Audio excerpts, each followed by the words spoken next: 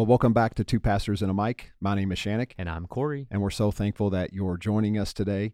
We're so appreciative of our listeners. As a matter of fact, last week we had, I think, the second most downloaded week That is wild. since we started the podcast. So thank you. Thank you for sharing this podcast. Of course, I'm going to ask if you haven't shared this podcast with a friend, a family member, go ahead and do that today, whether you text it to a friend or post it on socials.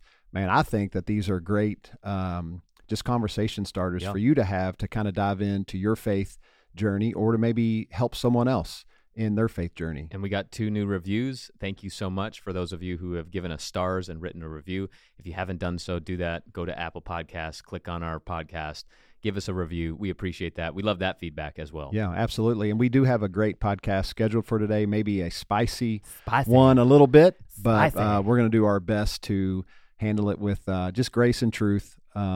But before we get there, we do have a question of the week. So here at Hill City this past week, it has been storage room clean out days. Get it out. And for those of you that know me, know that I try to be somewhat of a minimalist. I don't like clutter. I don't like a bunch of stuff. I'm the opposite of a hoarder. I do not like to hoard things, hold on to things. Part of it, I think, is my giving nature. I just freaking want to give everything away. Is there another, church that can use this? Or are there people that can use this, to help out their life or, whatever. So I just like to give things away. So even though it's a lot of work, like the stuff you gain in a year or, last year when we had our storage room clean out days, we always run into those things like, well, let's keep it one more year. Let's see if we're going to use it one more year. And then this year rolls around and we didn't use it at all. And so it's like, why do there's we still have a few this? things though, we're like, let's another round, one more year. We're going to hold on to it one more year. But I was just kind of thinking today that the question I would like to ask is this idea of, have you ever thrown away something and regretted it? Because I have something, but I want to hear from you first, Corey. Honestly, this is tough for me to answer because I am a hoarder, specifically around clothes and things that have, what is it called? Like sentimental value? Sentimental value, yeah, for sure. Julia throws away all my stuff all the time. In fact, recently we cleaned out our storage room in our new house to make room for some stuff because we renovated our basement. And she threw away a Detroit Red Wings hat that was yellow, right? It was supposed to be white. It was yellow. It had stains on it. It is what it is.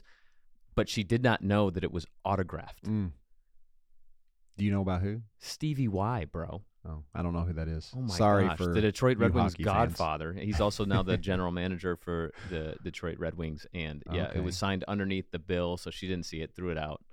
And I'm like, what? Yeah. Why? Yeah, I don't throw stuff away. Yeah, you really don't. I think I remember, and I'm just going to throw you under the bus a little bit, like when you and Julia got married, like you had clothes you had even from when you were a teenager, like even like boxers, like a decade Why you got to go there? old, and you wouldn't get rid of them. I got to be honest. We did a whole new, I don't wear boxers that I wore in college anymore. I'm now boxer briefs, let it ride.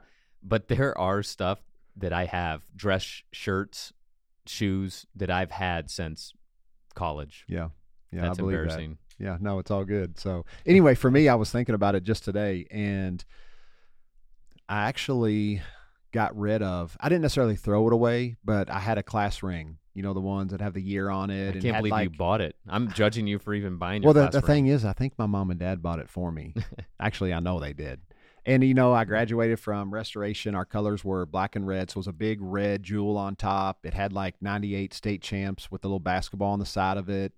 I don't know what was on the other side of it. It had my like name engraved on the inside. And honestly, I had it for a good probably 10 or 12 years. And again, I was cleaning out my closet one day. I'm like, literally, I have not worn this. Matter of fact, I didn't even wear it in high school. I got this thing. And then back in the day, it was, and those of you that are a little bit older, you will know this. I gave it to Melanie because we were dating. And of course, she wrapped the string around the inside and make it fit her finger. And man, I'm just going blast from the past today. But so I gave it to her. I don't think I ever wore it in my life. And it was just sitting on my shelf. And I'm like, I think I could get some money for the gold for that ring. So I did. I took it down to a jeweler and, hey, how much can you give me for this? And they measured it. And I think I don't even know at the time. Gold was really high. So it maybe been like $300 just for the ring. My parents probably paid like $1,000 for it. I do regret it because it's just one of those keepsake things. I'm like, I don't know. maybe just to have It's weird, bro. and to think back, or dude, I don't know. I'm making fun of you in my head. I don't know why, but that's the first thing that popped in my head. That I think I left, and then an instant regret. Like, what the heck? $300. Like, what am I going to do with $300? That means nothing to me. Well, back then it probably meant a lot. I don't know. Not really. You probably went to the casino and doubled up. Or maybe just all on black and lost it. Yeah, who knows? So what are we talking about today? All right. Well, in light of last week's conversation around this idea of living Christ-like, not just biblical, and how there was a difference between the two, we thought just it would be great for us to just talk about this idea of inerrancy. It's a big topic within the Christian community. There's a lot of division around this idea of inerrancy. And so we just want to talk about what it is, why it relates to this conversation of biblical or Christ-like from last week's conversation, and just unpack a few things for you to think about as you approach the conversation of inerrancy, or if it gets brought up within conversation with people in your circles. And again, not that we want to give you information to like use dogmatically, right? Or use as a weapon. And we talked about this, and I know you brought this up right away. Like, we don't want to put out things where you use this combatively with other people. These are just thoughts for you to process and to maybe wrestle with a little bit. And so let's just get the conversation going. This probably will be 2 parts. I don't think we'll be able to get through everything today. We might leave you with a cliffhanger for sure. I think we should, and it's worth the conversation to have again next week. Yeah. But I'm so glad you said that, because I was thinking, when you talk about a potentially controversial subject as this, so many times you have one of 2 people listening. The one person that's listening because they fully disagree with the title of our headline podcast, whatever, and what are they going to say about inerrancy? And I know what I believe, and so I'm going to listen just to pick it apart. And then you have the person that's listening that's like, okay, I tend to agree with this, or I'm going to use this, like you said, as a weapon to go and dogmatically have conversations with family members, with friends, with colleagues. And so if you're going to use the information today as a weapon, I'm going to encourage you right now just to turn off this episode and don't even listen, because this is for educational purposes. I think you'll be shocked at some of the historic understanding of inerrancy, and even the differences of what inerrancy means depending on what denominational pole you come from, or how you were raised, or who you study.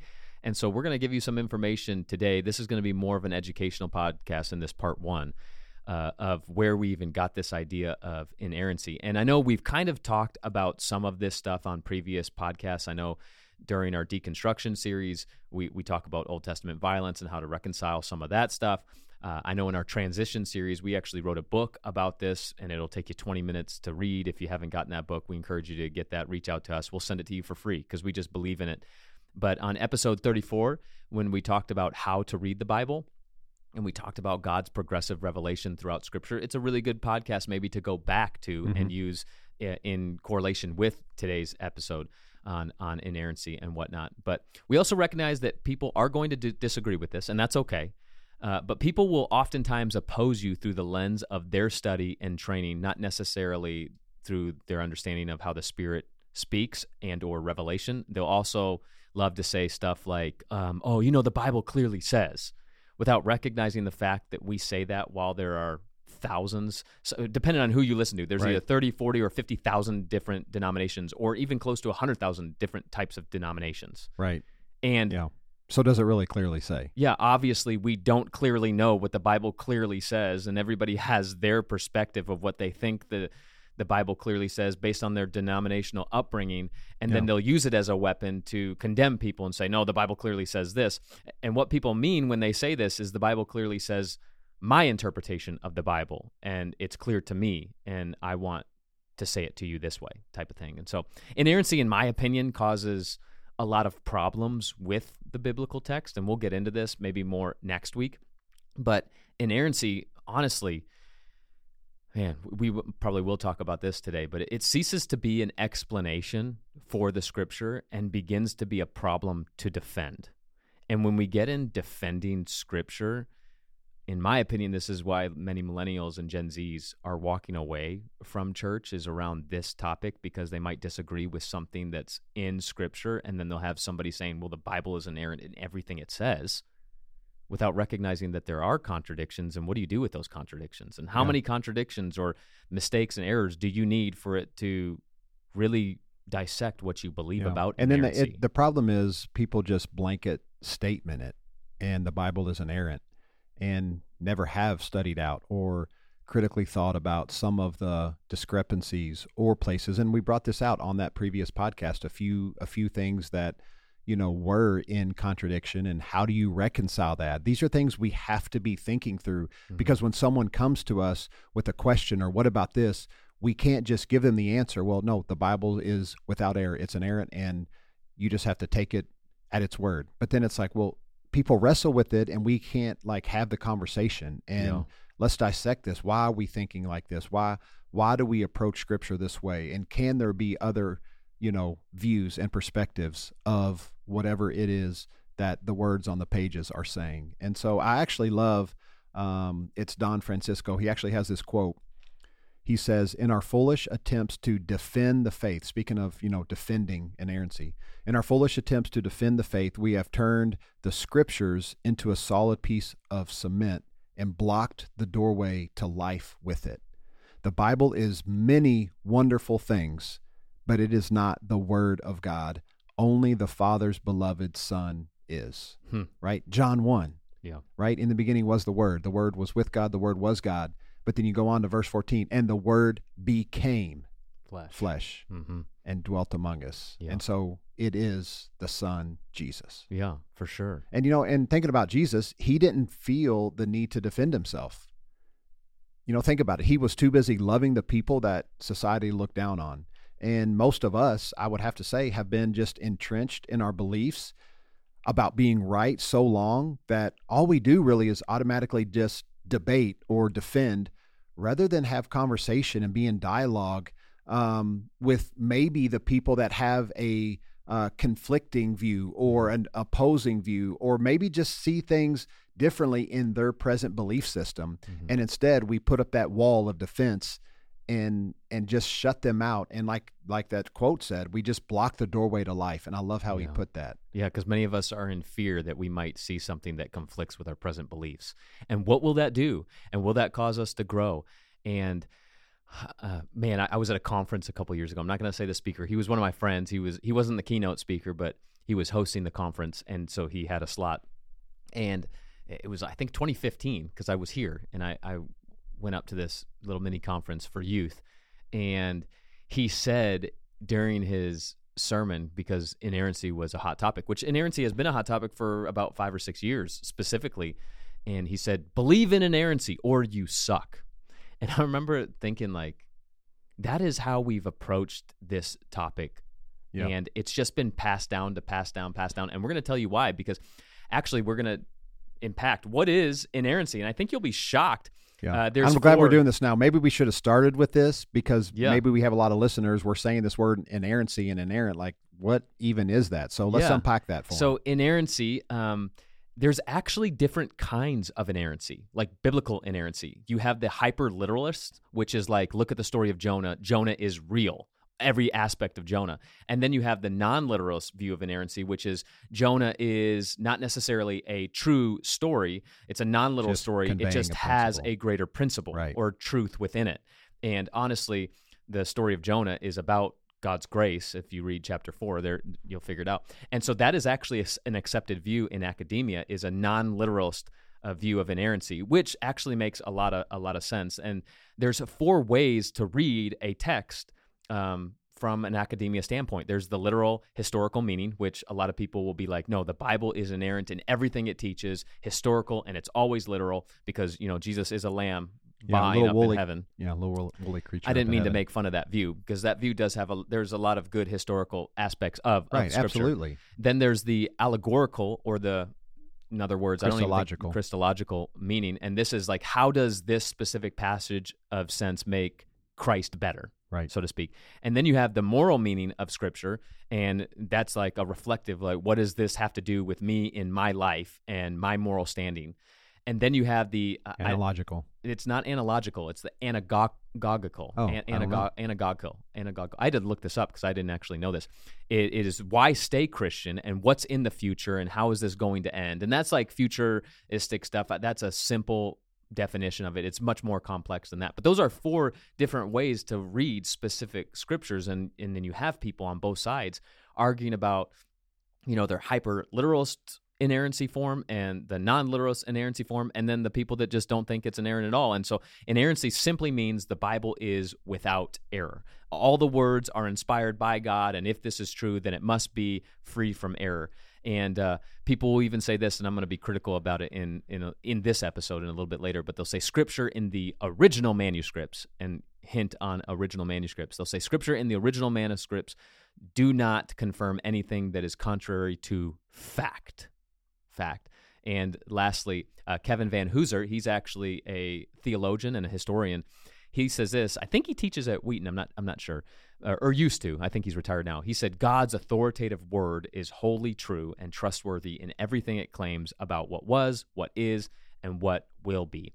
And if we're being critical of those last 2, I'll say like that Kevin Van Hooser's definition does not really help, because what the Bible claims is very broad and requires a lot of discussion, especially if we're going back to the 4 different views to look at specific passages, and the fact that there are thousands and thousands of different types of denominations, and each one believing it lines up with the original manuscripts, which, by the way, I'll give you a little sinker. We don't have the original manuscripts. So all that to say, those are typical views on what is inerrancy.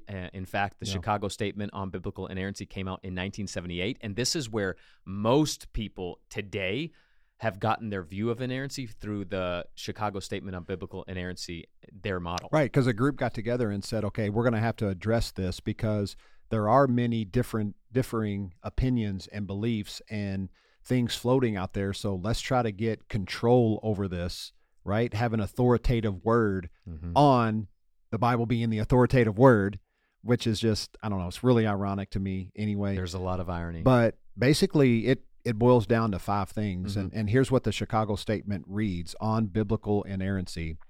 The first thing is God only speaks error-free truth. We'll come back to that.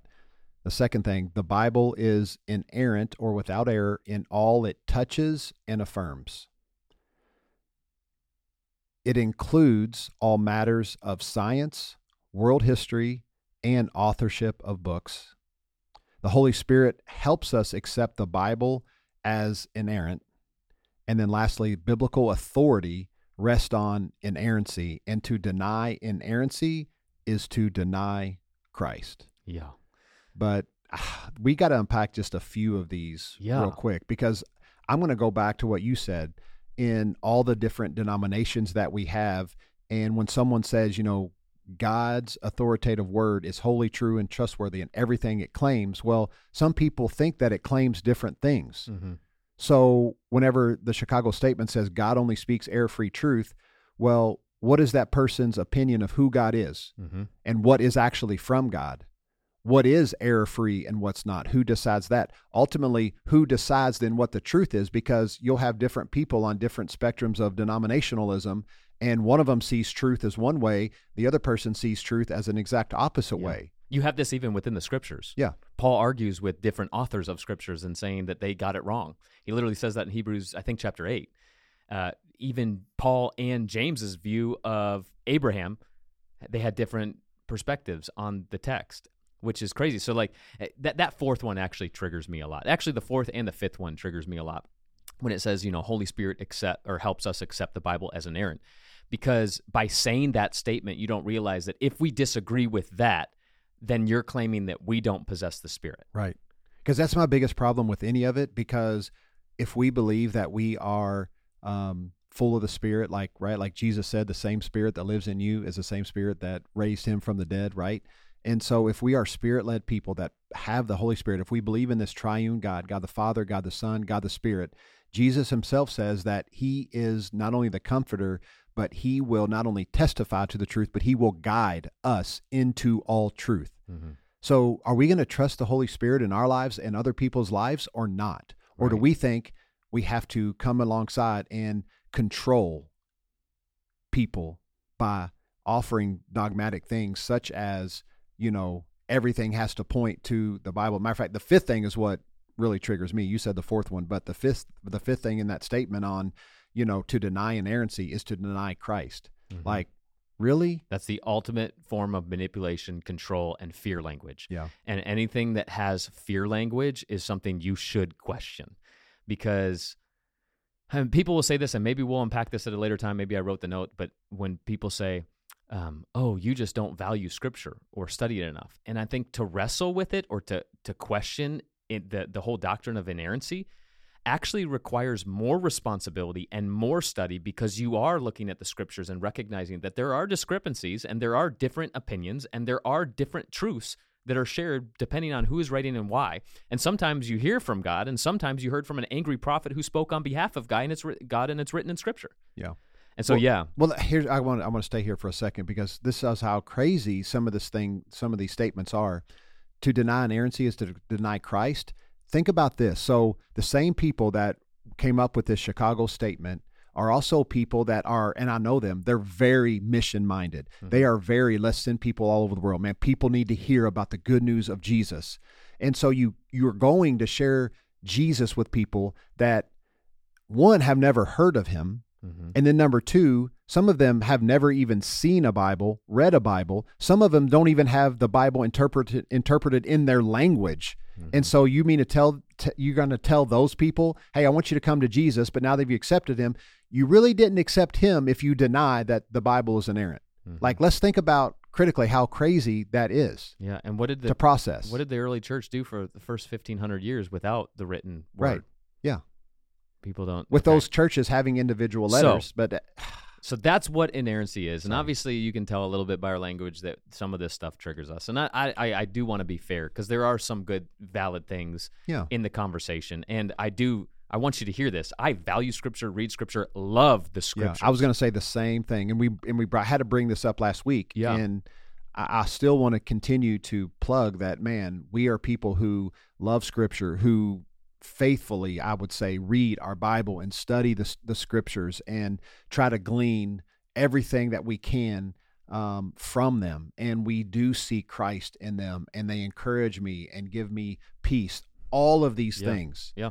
But we just have to have our thumb on the pulse, so to speak, on this conversation, because younger people are asking it, especially those that are in this young adult phase and they're in college or starting out their careers and family. They're trying to figure out, because they don't just want their mom and dad's faith. They want to have their own. And so we have to be, up to speed, so to speak, on the conversation. For sure. And so we'll close this episode with this. If you've lasted this long and you're either triggered or you're loving it, here's actually the inerrancy's roots, the American roots, and why it is held so strongly. And I actually got some of this information from Pete Eanes. He's a theologian who has done a whole lot of conversation around the topic of inerrancy. And these 5 things are really good. So why don't you take away with the first one? Yeah, so the first one is, people will claim that the early church taught it, such as Augustine, who is quoted as saying, the Bible is without error. Mm-hmm. However, the kind of inerrancy Augustine taught is not aligned with the hyperliterist viewpoint, because he even wrote about Genesis 1 in his book titled The Literal Meaning of Genesis, that it is a disgraceful and dangerous thing for an infidel to hear. Non-Christian. Someone who's not a believer. For an infidel to hear a Christian presumably giving the meaning of Holy Scripture, talking nonsense on these cosmological topics. And we should all take means to prevent such an embarrassing situation, in which people who basically they are kind of in ignorance as to what it means to be a Christian, and laugh it to scorn. In other words, don't explain creation in Genesis 1 as a scientific explanation. Yeah, you'll get in the scientific world, that is like, it embarrasses everybody. Honestly, the early church conversation around inerrancy had a lot of flexibility in the conversation, because inerrancy, again, wasn't like a thing in the first century. It wasn't a thing like in the early church. In fact, it really began a thing with the Reformation in the 15th and 16th century, and they came up with this phrase, sola scriptura, okay? And if we're in the Louisville area, this thing is said a lot because you got Southern Baptist Seminary, and you have a lot of the Reformed people. T4G comes to this city every single 2 or 3 years, and they'll use this. And that sola scriptura, I think it's a Latin phrase. It means Scripture alone is our standard of conduct. The problem is once Scripture is elevated to this place, it leaves no real room for dialogue or disagreement because the Bible is therefore clear. And obviously, we've already discussed the Bible is not always clear. People began to look at the Bible long enough to find the inerrant true meaning. However, a single passage can have many different meanings. That's what, again, we talked about the 4 different ways that you can look at Scripture. And so, again, and this isn't an argument saying that, inerrancy is not a thing because of it. But when you have this sola scriptura ideology, you're forgetting that it's not God the Father, God the Son, and God the Holy Scriptures. It's God the Father, God the Son, and God the Holy Spirit. Yep. 2 different things. Yeah, and then the next thing on this is the Enlightenment era. So basically 18th, 19th centuries, right? In the era of scientific development, basically in that time frame, right?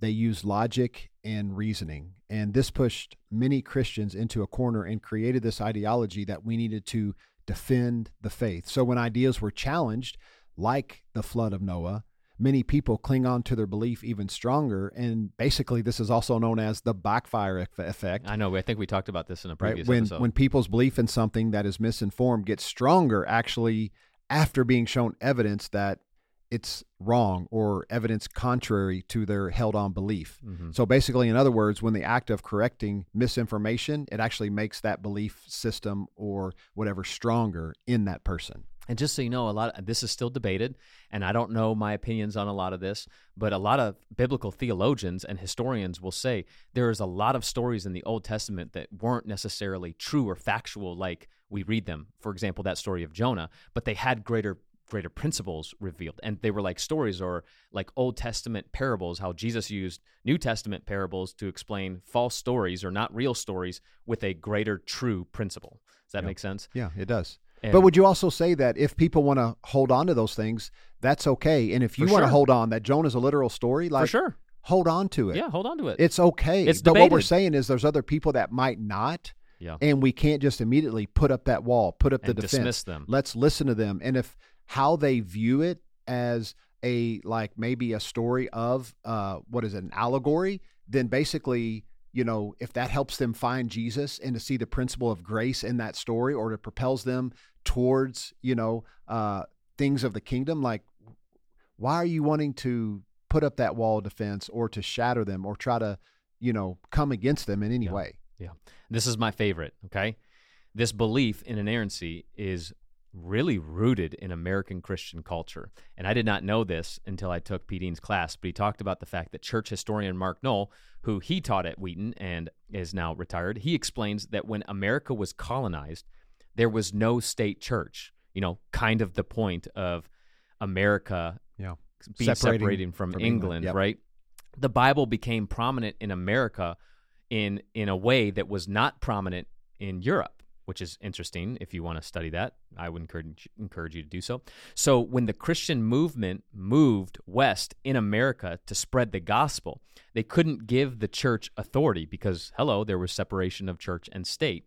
And that type of authority in England united people. So how are we going to unite the American version of Christ? Right, because in England they had the Church of England, and that was the authoritative thing. Which, again, had its own problems because you could be authoritative from a governmental standpoint, and they wanted to get away with that, and I agree. Right. You should get away with that. However, instead of uniting the church, instead they united the church around the idea of, ding, ding, ding, inerrancy, which was a way of controlling the people. Why? Because not everybody had a Bible. It was the priest's way or the pastor's way of being able to be dogmatic or control people or fearmonger and get them to believe whatever he said was true in his own interpretation of Scripture. That is crazy. When I learned that, I was like, it actually kind of makes sense why inerrancy, so many people hold on to it and defend it. Whenever you shared that with me, it was so interesting, and it kind of makes sense. Yeah. For real. So what's the last one? The appeal of intellectual certainty, which, speaking of Pete Eanes, he wrote a book called The Sin of Certainty. I thought it was very interesting. You should definitely read that book. It'll cause you to grow in a lot of different areas and challenge a lot of your viewpoints. But the appeal of intellectual certainty, which then creates the modern claim, without an inerrant Bible, how can we be sure about anything? And I think that question is valid. I just don't think that's a starting point. I think you arrive there. I think you get there with time and study, but I don't think that's a healthy place to start. And so, yeah, certainty is in my opinion, I mean, faith literally requires uncertainty. That's why they call it faith. Right. But way too many Christians hold on to their faith with like, no, this is 100% fact, even though they weren't even there at the resurrection. We believe in the resurrection, but none of us were there to experience the resurrection. So I'm believing on a testimony of people who carried that belief orally and then put it to paper years after the event actually happened. And yes, I believe it not just because it's written, but because I've had a real life experience with, in my opinion, the creator of the universe. Yeah, and I would say the same. And I was actually going to save that story for next week. So you'll have to join us next week, because I do want to talk about my personal journey in this and talk about what I hold on to as my experience with Jesus. And we hope you come back next week for part 2 of inerrancy. We'll talk about life after inerrancy. We'll talk about some of the problems with inerrancy. We're going to dissect that original manuscripts in greater detail, because here's a little assignment for you. Go to church websites that you know of and what they believe. Go down to the Bible and see if they have said something along the lines of, we believe God inspired the original writings or the original manuscripts. That actually became a thing that was written, that was encouraged by the Gospel Coalition around mid-2015, 2016. And churches started to take that phrase, because who can argue with original manuscripts when most people reading that don't even realize that we don't even have them? So there's a little food for thought for this week. But yeah, we'll dive into this next week. Yeah, we'll hope to see you then. Yeah, you're loved, and there's nothing you can do about it. Oh, did you want to say I did want to sign off this week. I wanted to sign off. All right. Let's do it together. All right. Like a bunch of weirdos. Yeah. You're loved, and there's nothing you can do about it.